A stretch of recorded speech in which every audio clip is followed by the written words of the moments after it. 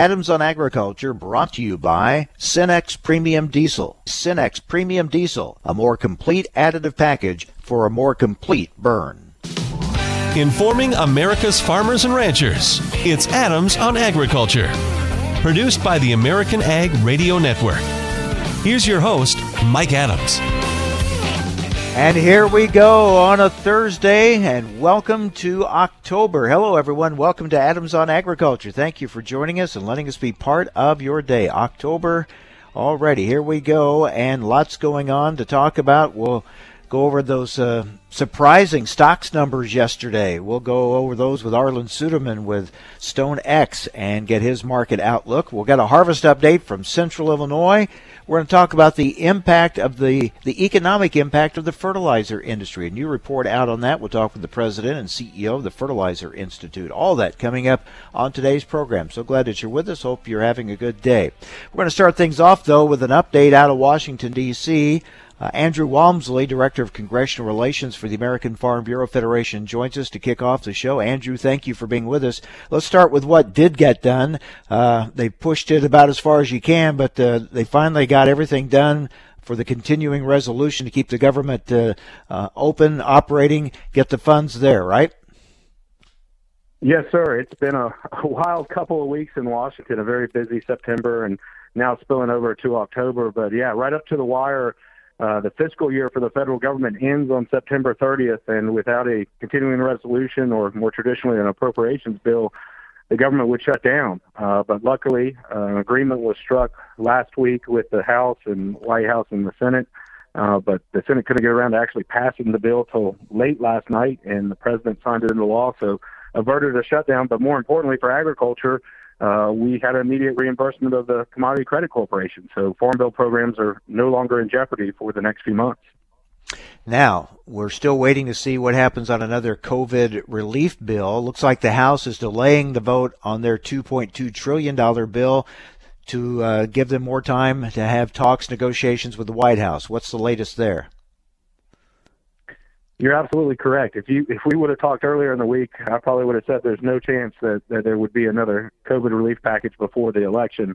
Most folks were betting that it would be after the election. But I would say never say never. Even talking last night with some folks in the Senate, I don't know if they were overly optimistic, but the line was basically never say never. So the fact that the House delayed their vote shows a willingness by the Speaker to continue negotiations with the White House. There's been a lot of, paper traded back and forth between the White House and the Speaker's office, and it sounds like they might be getting closer to an agreement, but we're still just uncertain at this point today. Today's really going to be the key day for the House before they leave town to go on recess potentially. So either they're going to vote on their revised HEROES Act, which doesn't have a chance of going anywhere, or we might see an agreement reached and a package voted on here very soon. The U.S. airlines industry is about to make some big layoffs, some big job cuts. Does that put more pressure on Congress to get something done and the White House? Absolutely. I think what you're seeing in the airline industry, the gloomy reports from a lot in the entertainment, hotel, restaurant industry, those are all sectors of the economy that have been reeling and have not seen a lot of aid. And so I think those are putting a lot of pressure, and just the pressure of going back home. I mean, people are still out of work. There's a lot of uncertainty as we go into the fall of not having anything to show while you're running for re-election. Memories are short. Even though we've injected about $3 trillion into the economy and COVID response, that was way back at the end of March, and not a lot's happened since then. So I think there's just the political pressure, particularly those in tight races, to come home and say, look what we've done for you leading up to the November election. We're talking with Andrew Walmsley with the American Farm Bureau Federation. Andrew, in this COVID relief package that they are discussing, we know there's a difference on the amount that is going to be spent, so they're trying to work on that. What do we know about the ag provisions, what might or might not be in there? Yeah, I mean, you're correct on the big disagreement is not necessarily the ag issues at this point. It's that top line number on how much additional aid that needs to go out, and particularly how to treat what we would call blue states on bailing them out, even before the pandemic, has been some of the sticking points. Some of the ag pieces, where it's not clear everything that was part of the counteroffer back from Secretary Mnuchin to the Speaker's office, but the House bill, the revised HEROES Act, had several provisions that were important for agriculture, particularly looking at some compensation for the disposal of livestock earlier this year. The pork industry in particular hit extremely hard. There's some improvements to dairy margin coverage for our dairy producers. You also see the eligibility for processors and biofuel facilities who have been left out of previous aid, just because the Department of Agriculture feels like their hands are tied. And then you also see some assistance for contract growers. They are kind of in that same boat, that the department didn't feel like they had the authority to provide assistance to those growers. So we see that in the House bill. I would expect that to be part of the agreement. But there are some troubling issues in the House bill. You've got some additional constraints on the Secretary to utilize the Commodity Credit Corporation. That's, I think, a no-go in the Senate. You would basically need the sign-off of both the chair and ranking member of both the Senate and House Ag Committee in writing, and that would just, hamstring the Secretary getting any programs out. So I think the Senate's not going to accept that, and that's probably not going to be part of a final package if we do get agreement. And then you also have the revised HEROES Act that doesn't have any direct assistance to farmers. The original bill had about $16.5 billion roughly in direct assistance. I believe the counteroffer back reinstates what we saw in the Senate late this summer with their HEALS Act, and even their skinny bill, an additional $20 billion. So those are kind of some of the ag pieces that are being kind of negotiated out. There's some additional PPP provisions. There's some aid for when you look at employees' health, farm labor, those types of things are in the Democratic bill as well, and unclear what we might see in a final agreement, though. That just shows how much there is to work out here, how many moving parts there are. Can they agree to an amount? Will ag provisions be in it? If so, how much? And also, if there are ag provisions, as you pointed out, how much control, how many strings attached when it comes to USDA's use of those funds? Yeah, those are the big questions, and there's definitely some different philosophical outlooks out there, but I think there is an understanding that there's some need out in the countryside for those issues. Those producers that we've talked about that haven't seen any assistance up to this point, and then the uncertainty going into the fall of making sure USDA has resources to be nimble in case we have another breakout, a complete shutdown of the economy, which we hope none of that happens. But we all know flu season's around the corner, a lot of outdoor dining, different things that we've been able to enjoy because the weather is all going to be grinding to a halt. And so what does the economy look like in the next few weeks and months? So no agreement yet, but at least they are still talking. Andrew, thank you for the update. Yes, sir. Thanks for having me. Take care. Andrew Walmsley, Director of Congressional Relations for the American Farm Bureau Federation. Up next, new study out showing the economic impact of the fertilizer industry. We'll talk with the president and CEO of the Fertilizer Institute about those numbers coming up next. Stay with us. You're listening to AOA.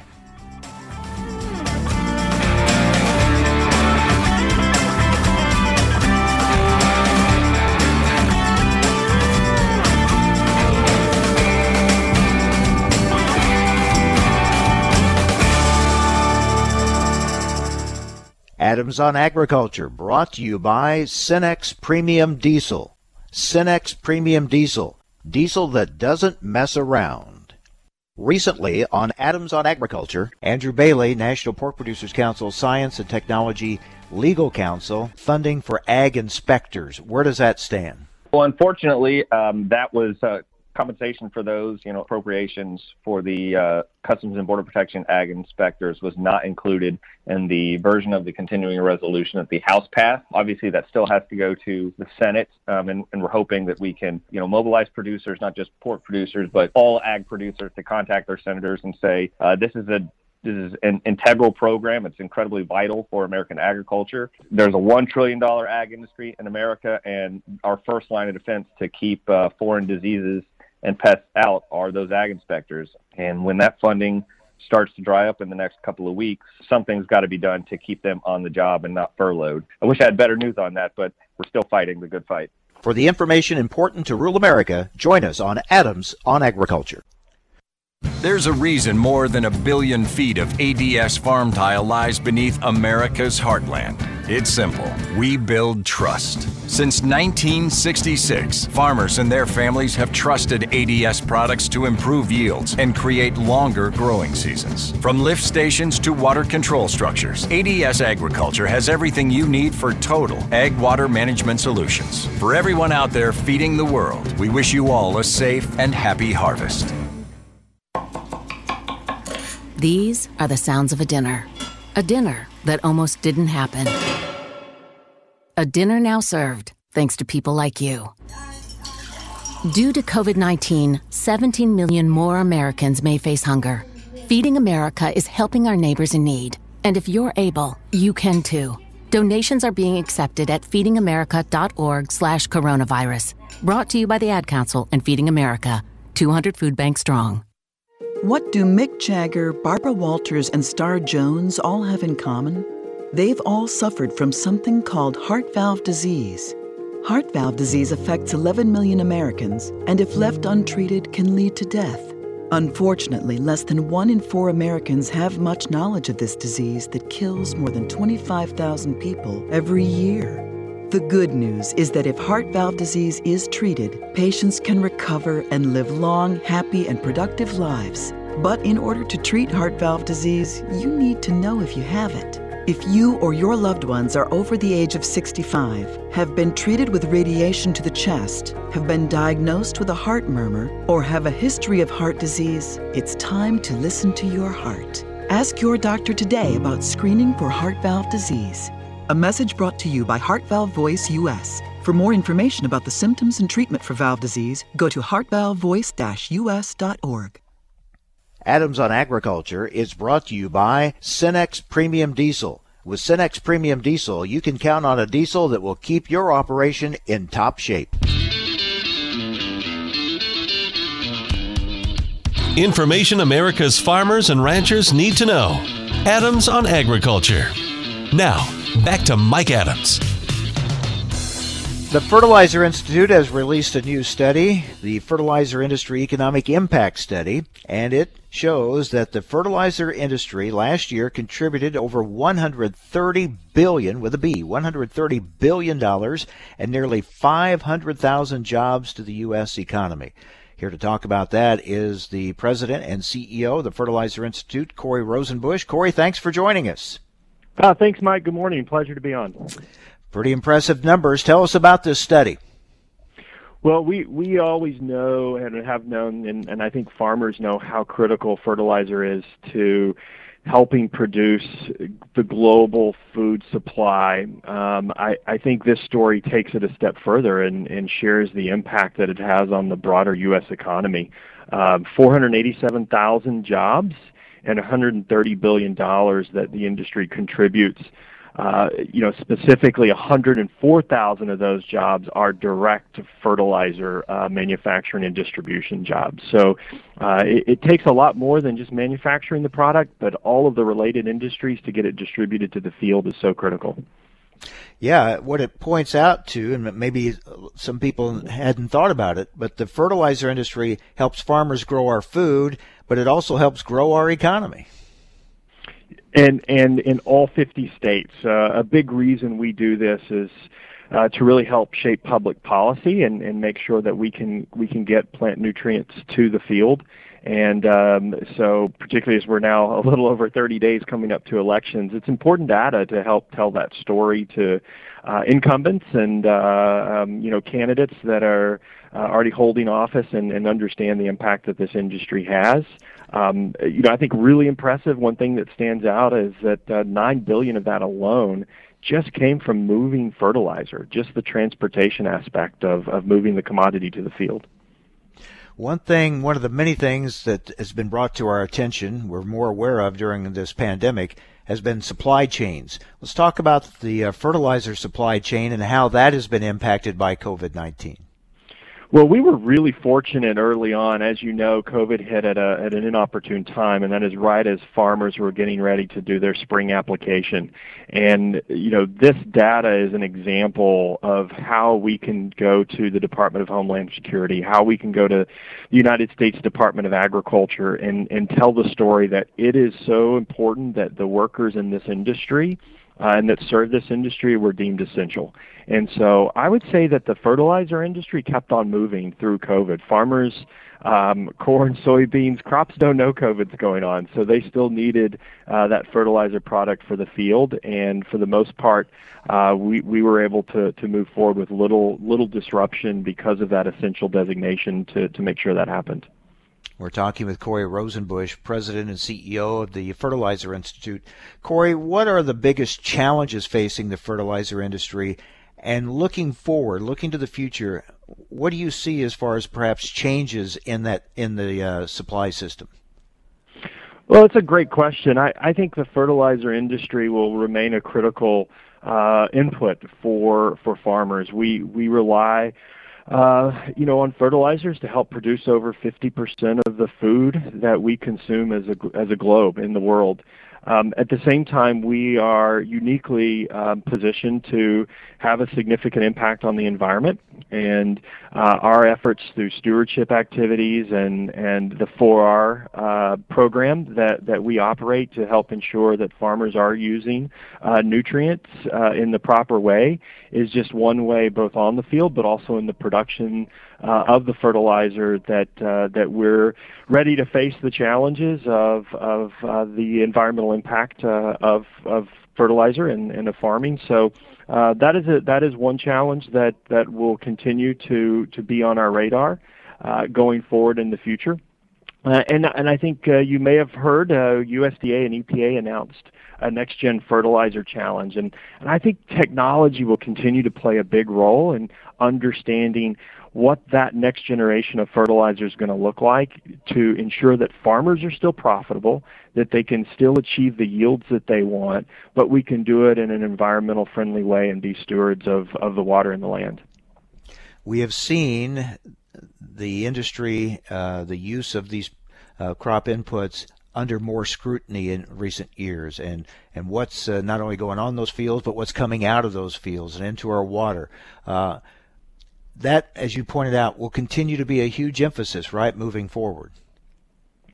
Yeah, and we're trying to capture data and case studies that demonstrate that there's probably no one in the country that cares more about the land and environment than the farmer. And we believe that they are being very responsible when it comes to applications. So, for example, some of the data that we've been trying to pull to tell the story from those case studies, a farmer in Virginia, just outside of D.C. here, was able to implement some of these 4R strategies and saw a 14% reduction in CO2 emissions, all while ensuring that his cost per acre decreased and yields and efficiency remained the same.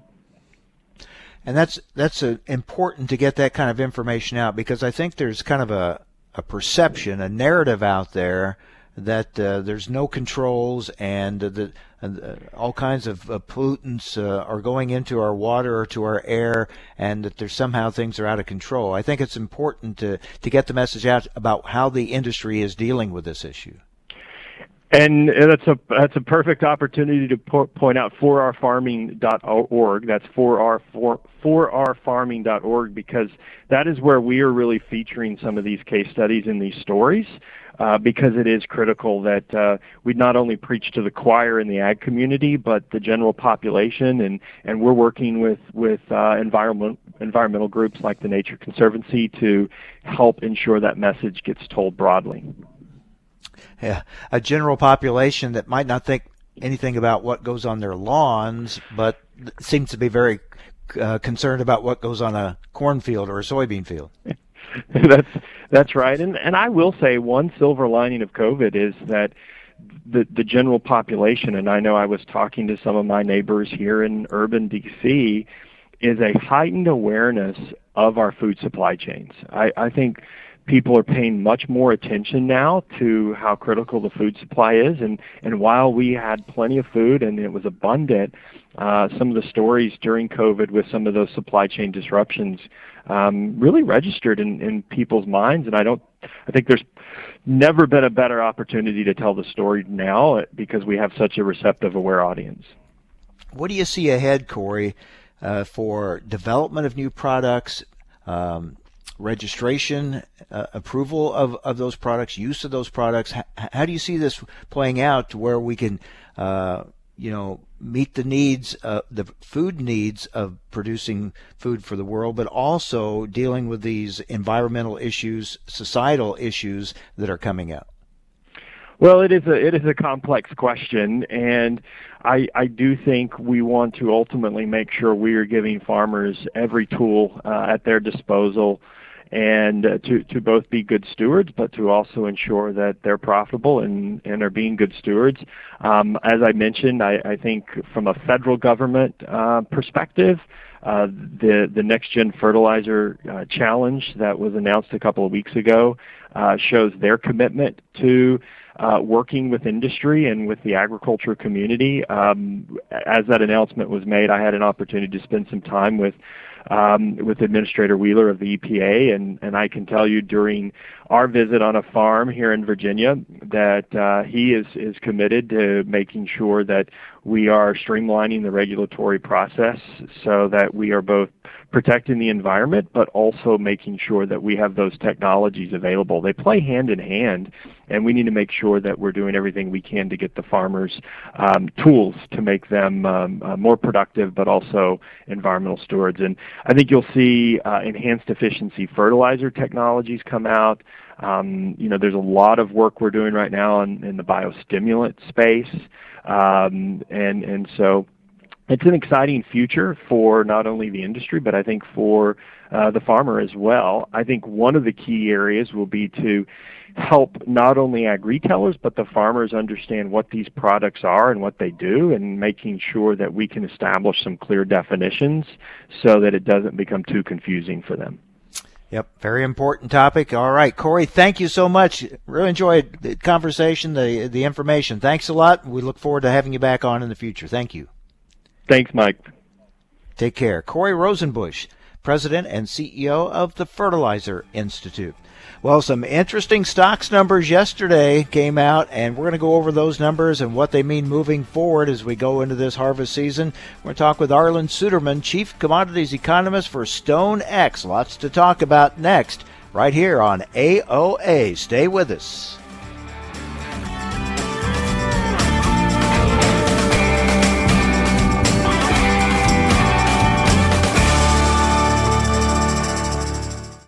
Cenex Premium Diesel comes with a more complete additive package for a more complete burn to optimize performance in all engines. There's a reason more than 1 billion feet of ADS farm tile lies beneath America's heartland. It's simple. We build trust. Since 1966, farmers and their families have trusted ADS products to improve yields and create longer growing seasons. From lift stations to water control structures, ADS Agriculture has everything you need for total ag water management solutions. For everyone out there feeding the world, we wish you all a safe and happy harvest. Adams on Agriculture prides itself on bringing top leaders in the ag industry right to your radio speakers. AOA wants to continue that conversation right to your fingertips. Follow AOA on Twitter at AOA_talk show and Mike Adams himself at the handle Mike Adams Ag. You will receive real-time highlights of the show and keep up with which convention or industry meeting AOA is attending. That's AOA_talk show and Mike Adams Ag. We hope to see you online.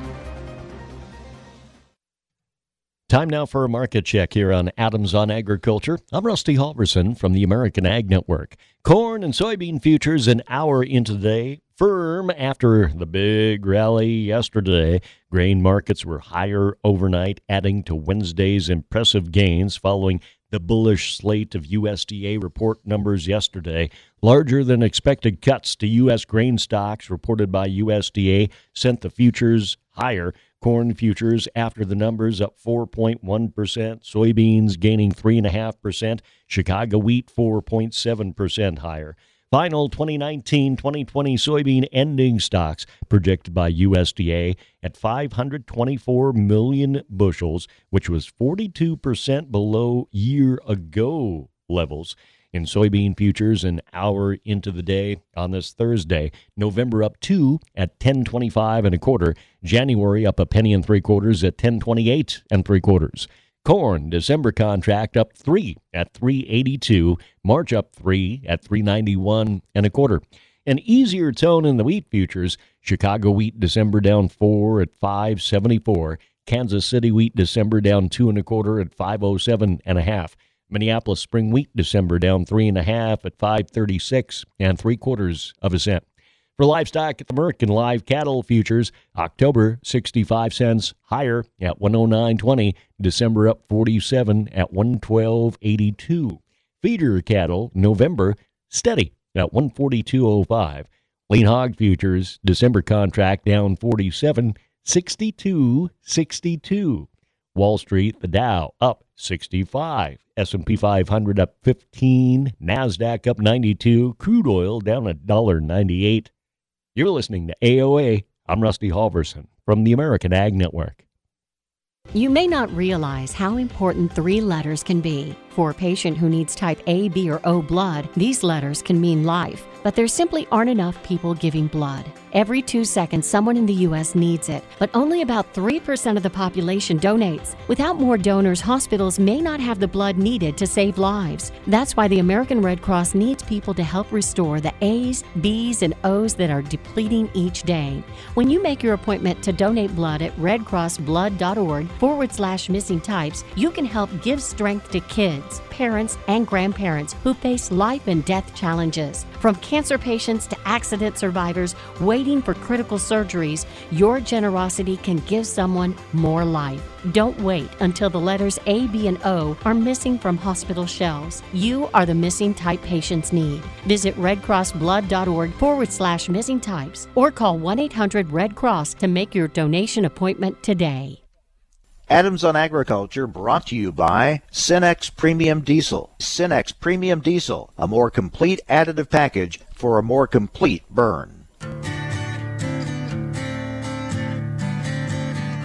Information America's farmers and ranchers need to know. Adams on Agriculture. Now back to Mike Adams. We have a lot to talk about with Arlan Suderman, Chief Commodities Economist for StoneX. All right, Arlan, I don't know how many times we have talked in the last several weeks, months, about market outlook, and especially as the crop was as we were going through the growing season, now into harvest. We were not only talking about production, but the thing we always came back to was these burdensome stocks that we're still dealing with. Well, now USDA says maybe not quite as burdensome as we thought. They lowered those stocks numbers. What'd you think? Yeah, let's go back to the beginning of the summer, and I think we talked and said this is probably the most bearish balance sheet that we're going to see this year. It'll probably come down from this point. Now, we came down further yesterday, and I want to emphasize we still do not have proof of supply and demand fundamentals that justify rationing demand with higher prices. But we're closer to that level. We're a lot closer with soybeans than we are with corn, and wheat is somewhere in between. So USDA took us another step. Keep in mind that we started out with projections for this 2021 marketing year of corn stocks above $3 billion, and in some cases well above $3 billion, depending on the analyst. We have now pulled that down. Based on yesterday's numbers now, we're down to $2.2 billion, and then we see what USDA does with production estimates 8 days from now, which may pull that down further. That's still adequate supplies of corn. It just leaves a smaller window of error or a margin for error should we have more significant weather problems as we get into the South American La Nina season. So it's something that we'll have to watch. With soybeans, it gets a lot tighter, a lot more interesting, a lot quicker. It brings us down to about 410 million bushels or so. Now we see what USDA does with their production estimate 8 days from now, which will likely draw that down some more. And then you start looking at a La Nina growing season in South America. That tends to give Brazil a good crop, but Argentina has a high probability of a short crop. And Argentina is not a big exporter of soybeans, but they are the world's largest exporter of soy meal. And add in the political problems they have as well, they're going to have trouble. If they get a short crop, they're going to have trouble meeting their obligations for soy meal and soy oil. And that's going to shift the business to the U.S. and Brazil, which will shift more export business our way as well if Brazil has to crush more soybeans. So all of a sudden, we could be looking at a tight balance sheet if those things come together. It looks promising that they may come together. They have not yet, but it's certainly an easier path to a bullish scenario than it is for corn. For corn. For wheat, we have huge world wheat stocks, but majority of those are in China. If you look at world exporters, the supplies are relatively tight. The Black Sea sets the price for wheat each year, and they are very dry. Their window of opportunity for getting their crop planted is closing. About 25% of Russia's winter wheat belt is too dry to plant. 50% is planted but too dry to really establish the crop, so it's very uneven stands. No rain in the forecast the next 2 weeks, and they start to go dormant in northern areas in 2 weeks. They could be looking at a drop of 15 to 20 million metric tons of production next year, and suddenly the world wheat market catches fire. So a lot of interesting dynamics that yesterday contributed to. Yeah, it shows how things can change. This is, as you said, a lot of these pieces still have to come together, but the overall scenario certainly looks different than it did 3-4 months ago. It really does. Now, you add in another component to that, and that's the attitude or the sentiment of the funds. We have huge money supply, up 40% since late February, M1 money supply, a lot of money seeking a home. That tends to be inflationary. We have a relatively cheap dollar relative to where it was in March, and that contributes to inflation. So funds are looking for something to hedge their inflation. The equities have been disappointing of late. We've been up the last few days, but overall a lot of volatility ahead of the elections, and that makes them nervous. Crude oil is no longer the inflationary market that it was a few weeks ago. There's nerves about that. So now they're looking at the food-based commodities, and that would be corn, soybeans, wheat, and pork and beef, the hogs and cattle. And they're seeing some opportunities there. Again, it's not that any of them have a bullish story, but they have a developing story. And so money is flowing into it. And that tends to amplify the move right now.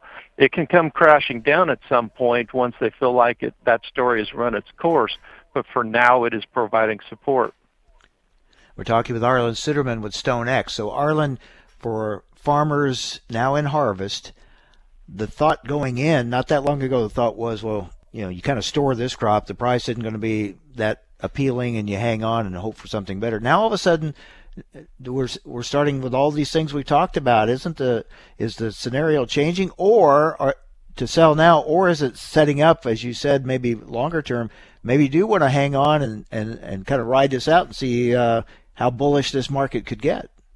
Yeah, we need to treat it as a business decision in our marketing plan and have a set plan and live with it. We have some opportunities being presented to us to protect the equity of our farms and to start to build that equity a little bit. We don't want to get greedy, but leave some opportunities to participate if it does continue to go high. There are tools to do that out there. There are various tools, over-the-counter tools that most grain buyers will offer that can help to do that. Always manage your downside risk, because none of these are guarantees. We are in an election year. We are in 2020 when anything can go wrong. But take advantage of opportunities and leave the upside open with some of these tools that are out there. What are your thoughts on the early harvest results? They're highly variable. That's typical of the early 10 to 15% of the harvest. I'd say this is the year when management really makes a big difference depending on the level of fertility and fungicide that you use. It seems to have really helped in many cases to weather the adversity that we saw in the month of August. It wasn't a sure thing. There were some people that used good management who still had problems, but it did make a difference overall. As I look at the various yield results coming in, and they're all over the place, it's the type of yields that say that we've got some good crops out there, but they're not great. And I am in the camp that believes that we're probably looking at continued ratcheting down of the production estimates by USDA. I'll have a better feel for that this afternoon when I see the data from our latest customer survey, which we will be releasing this afternoon. I have not seen the data yet, so don't read too much into my words. That's my bias, having not seen it. But that'll give me a better feel for it. More soybean acres next year, you think? Yeah, I do think so. I was thinking that corn would probably stay fairly constant, but that we would gain quite a few soybean acres, both from expanding some areas where it's possible and from increased double cropping. There are some surveys out there that suggest we could see a decline in corn. I think a lot of that's going to hinge on how all these things play out over the weeks to come. I think we have a higher percentage of the acres that are flexible at this point for next year versus a farmer would generally have a pretty good idea what he's going to do. Right now I'm looking for between 87 and 88 million acres of soybeans next year. Corn is probably going to be in that 90 to 92 million acre range. And China purchases, are they kind of on hold for a holiday right now? They went into holiday today, and it's a one-week holiday, so they would come out next Thursday. But in reality, as we know here in the States, when you have a holiday, a lot of times you leave early and you come back late. So I don't expect to see as much buying activity over the next 10 days, and then we see what they do coming out of it. There could be some purchases, but overall we expect things to slow down. But you don't think they're done yet, right? I don't think they are done. Let's keep in mind that the culture of the Chinese buyer is that when there's a scare in the market, they tend to really buy into that scare. And so this rally that we saw yesterday makes them nervous, and they tend to chase bull markets higher. They tend to buy into them. So we could see some more buying. They may come back from vacation just to do some buying if we continue to see this strength. So interesting to keep an eye on them. And again, what's the latest you're hearing on the weather in South America? Very dry in Brazil, delaying the start of their planting season. That is not necessarily a threat to yields as long as we see the rains start coming at some point in the month of October. It does delay the start of their export season. Typical La Nina year, you will see some rains in Argentina, and then it turns hot and dry after the month of October. At this point, the rains do look to increase in Argentina, but to still be disappointing. So I think we're going to see some problems there. I do think that we will see things improve in Brazil as we get into November and beyond. All right, lots of twists and turns. It's turning out to be a little different picture here at harvest season than we thought it might be. Yeah, absolutely. A lot more volatility, and it's volatility to the positive side on the screen as far as pushing prices higher, but it also increased risk for end users. They need to be taking advantage of opportunities when they do present themselves. Always good to talk with you, Arlan. Thanks. We'll talk next week. Thank you, Mike. I look forward to it. Arlan Suderman, Chief Commodities Economist for StoneX. Up next, a harvest report right here in my backyard, West Central Illinois. That's coming up next. Stay with us on AOA.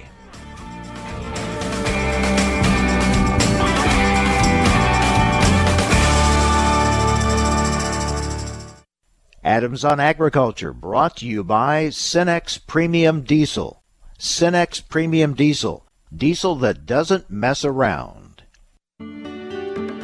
Do you know how to keep food safe at home? Clean, separate, cook, and chill. The easy easy lessons of clean, separate, cook, and chill will help you protect your family and be food safe. Let's talk about how to separate. First, use different cutting boards for meat, poultry, seafood, and veggies. Raw meat should never touch food that won't be cooked. Then, always keep raw meat, poultry, seafood, and their juices away from other foods in the shopping cart. And store raw meat, poultry, and seafood in a container or on a plate in the fridge so juices won't drip on other foods. Food safety risks at home are more common than most people think. The USDA is your partner in being food safe. Clean, separate, cook, and chill. For more information, visit befoodsafe.gov or call 1-888-MP-HOTLINE. The Alzheimer's Association and the Ad Council present the story of Cynthia and Ed.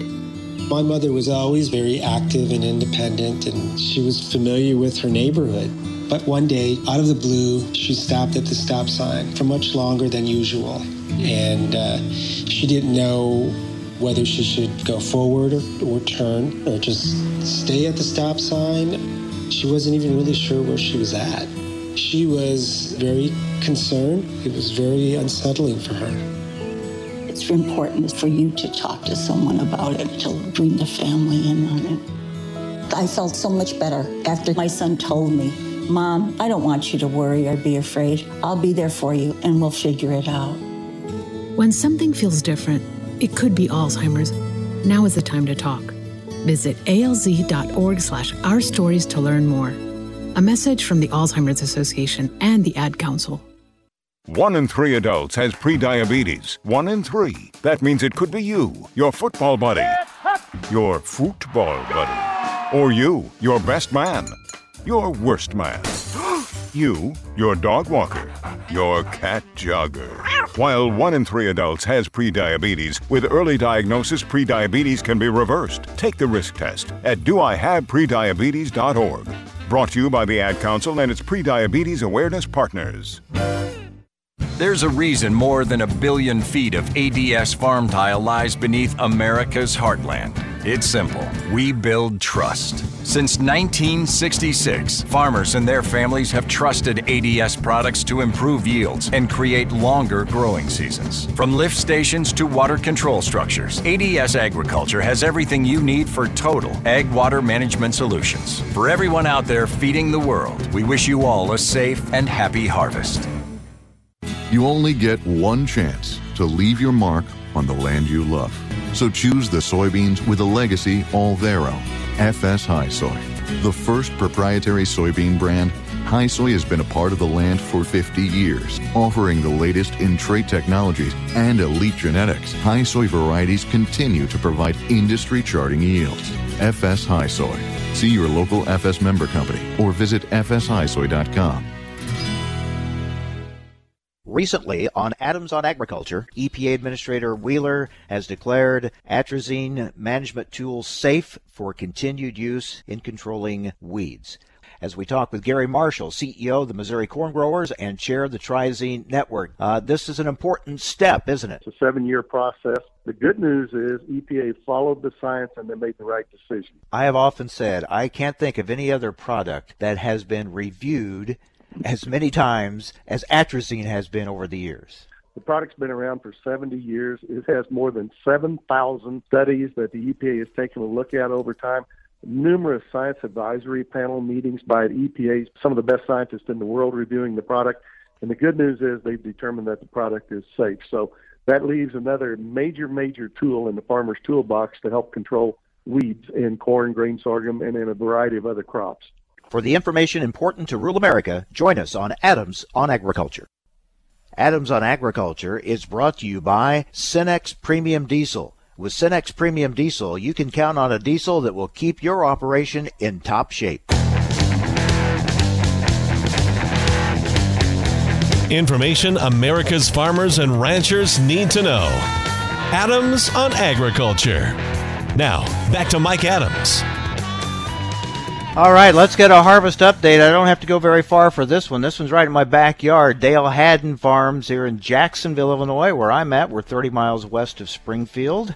And Dale, good to talk with you. How's harvest going? Good morning, Mike. Harvest is going well, Mike. It's a lot slower than we've ever started our pace. Usually we're harvesting by the week of Labor Day. This year we didn't start till the 18th. Shelled some corn that was in the high 20s, and now we've been cutting beans the past week. And what about your early yields? Happy with them? Very happy on the soybean side, Mike. For your listeners out there, we were able to start planting beans around the 7th of April, so we had a lot of beans that went in April.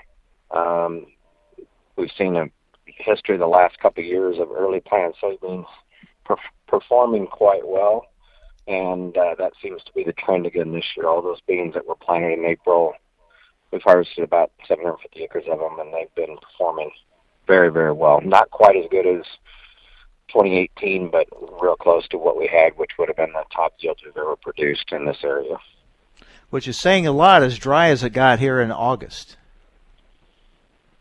Yeah, it was dry.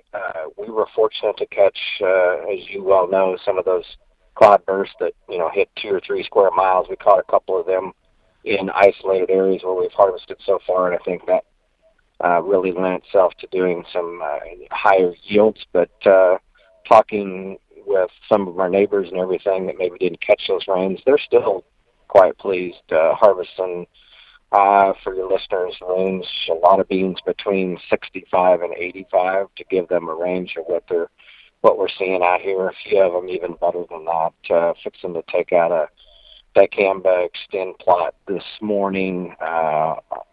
I'm looking that those yields will be somewhere in the 80s and 90s bushel level, Mike. Wow.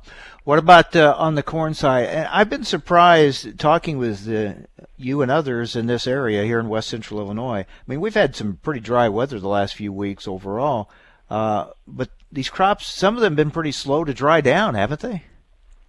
They have been. We have always pushed pretty hard on corn and then switched back to soybean. I'll be quite honest, we have harvested maybe 100 acres of corn. The moisture levels have just been staying in the 23 to 28 range. They've dropped down in the last week while we've been cutting soybeans. Talked to a neighbor this morning that was shelling some corn yesterday at 19 to 21. But it's just been real slow to come down as far as the moisture level. Yield levels have been kind of all over the board. Producers that planted corn there in that same time frame, early April, the 7th through the 12th, that corn's been pretty good, but they had thin stands due to some really cool, snowy weather that it went through before it emerged in the ground for 35 or 40 days. Did not help to establish good plant populations. That's translated into some just average yields. And then I've talked to some that have picked some corn. We kind of refer to it the week of Mother's Day, almost like the Mother's Day massacre. Everything we did that week had to be replanted or touched up. Nothing emerged because of some 5-inch rains that we had in this area. That corn where you had good drainage, that corn has been really good, but where they've had to replant or didn't replant and should have, you're talking yields in the 160 to 180 range. And anything that's been corn on corn, talked to a grower yesterday that it's about 40 or 50 bushel less than his rotated acres. So corn yields are all over the place, is what I'm telling you. We picked some corn that's been in the upper 260s, and we picked some corn around 200, and then both of those on fields within a half mile of each other. But topography has a lot to do where the water didn't get off the one that made it, the 200 bushels. Mm-hmm. What about test weight? Test weight's been good. I won't say it's great, but we haven't got to any drier corn. Most of the test weights we've harvested and sent to the rail loader here in town has been in that 56 to 58 range. Talked to a grower that had a early number, 109-day corn planted in April. He picked some of that the other day at 17%, and it was almost 60 bushels, so he was really pleased with that. Have you found much insect damage or disease problems? Had a grower text me yesterday. He was picking some corn on corn. He was seeing some diplodocus issues. When I walked some plots with some other sales reps back in August, when you get south and west of Jacksonville. In those two plots, we're seeing a decent amount of some stalk disease. Southern rust was pretty common. Northern disease blight was pretty bad. And then a decent amount of diplodia in the corn-on-corn plots. The corn after soybeans was not quite as severe, but the corn-on-corn acres have taken the brunt of a lot of disease and insect damage this year, I think. Forecast looks like you're going to be able to keep going for a while. Yeah, well, in fact, I'm just driving around and checking some other fields in the maturity range that we're harvesting soybeans in now to see where we're going to go after we get the plot out here late morning and then move on. We're pretty heavy soybeans this year, so as your listeners know, when the weather's right, you better take care of them soybeans. So we're trying to get as many of those cut as possible while the weather's fit, and the moisture level in those have been honestly quite good, Mike. We've harvested a lot of soybeans in that 12 to 14% range, and that's just ideal as far as harvesting high-yield soybeans and capturing as many bushels that are out there as possible. So the forecast, we might have a shower this weekend, but other than that, it's going to get cool and then warm back up with seasonal temperatures and sunny skies. We should get a good chunk of our soybeans harvested hopefully here in the next 2 weeks. All right, sounds like you're off to a good start. Glad to hear it. Now if we can get the Cowboys straightened out, we'll be in good shape, right? That is true, Mike. That's a task either you and I can manage. So. Yeah, a lot of work to do there, that's for sure. All right, Dale, thanks a lot. Have a safe harvest. Thank you, Mike. Appreciate being on the radio with you. Bye. Dale Hadden, he farms here where I'm at in Jacksonville, Illinois, just 30 miles west of Springfield. That does it for today. Thank you so much for joining us. Have a safe day. Join us again tomorrow right here on AOA.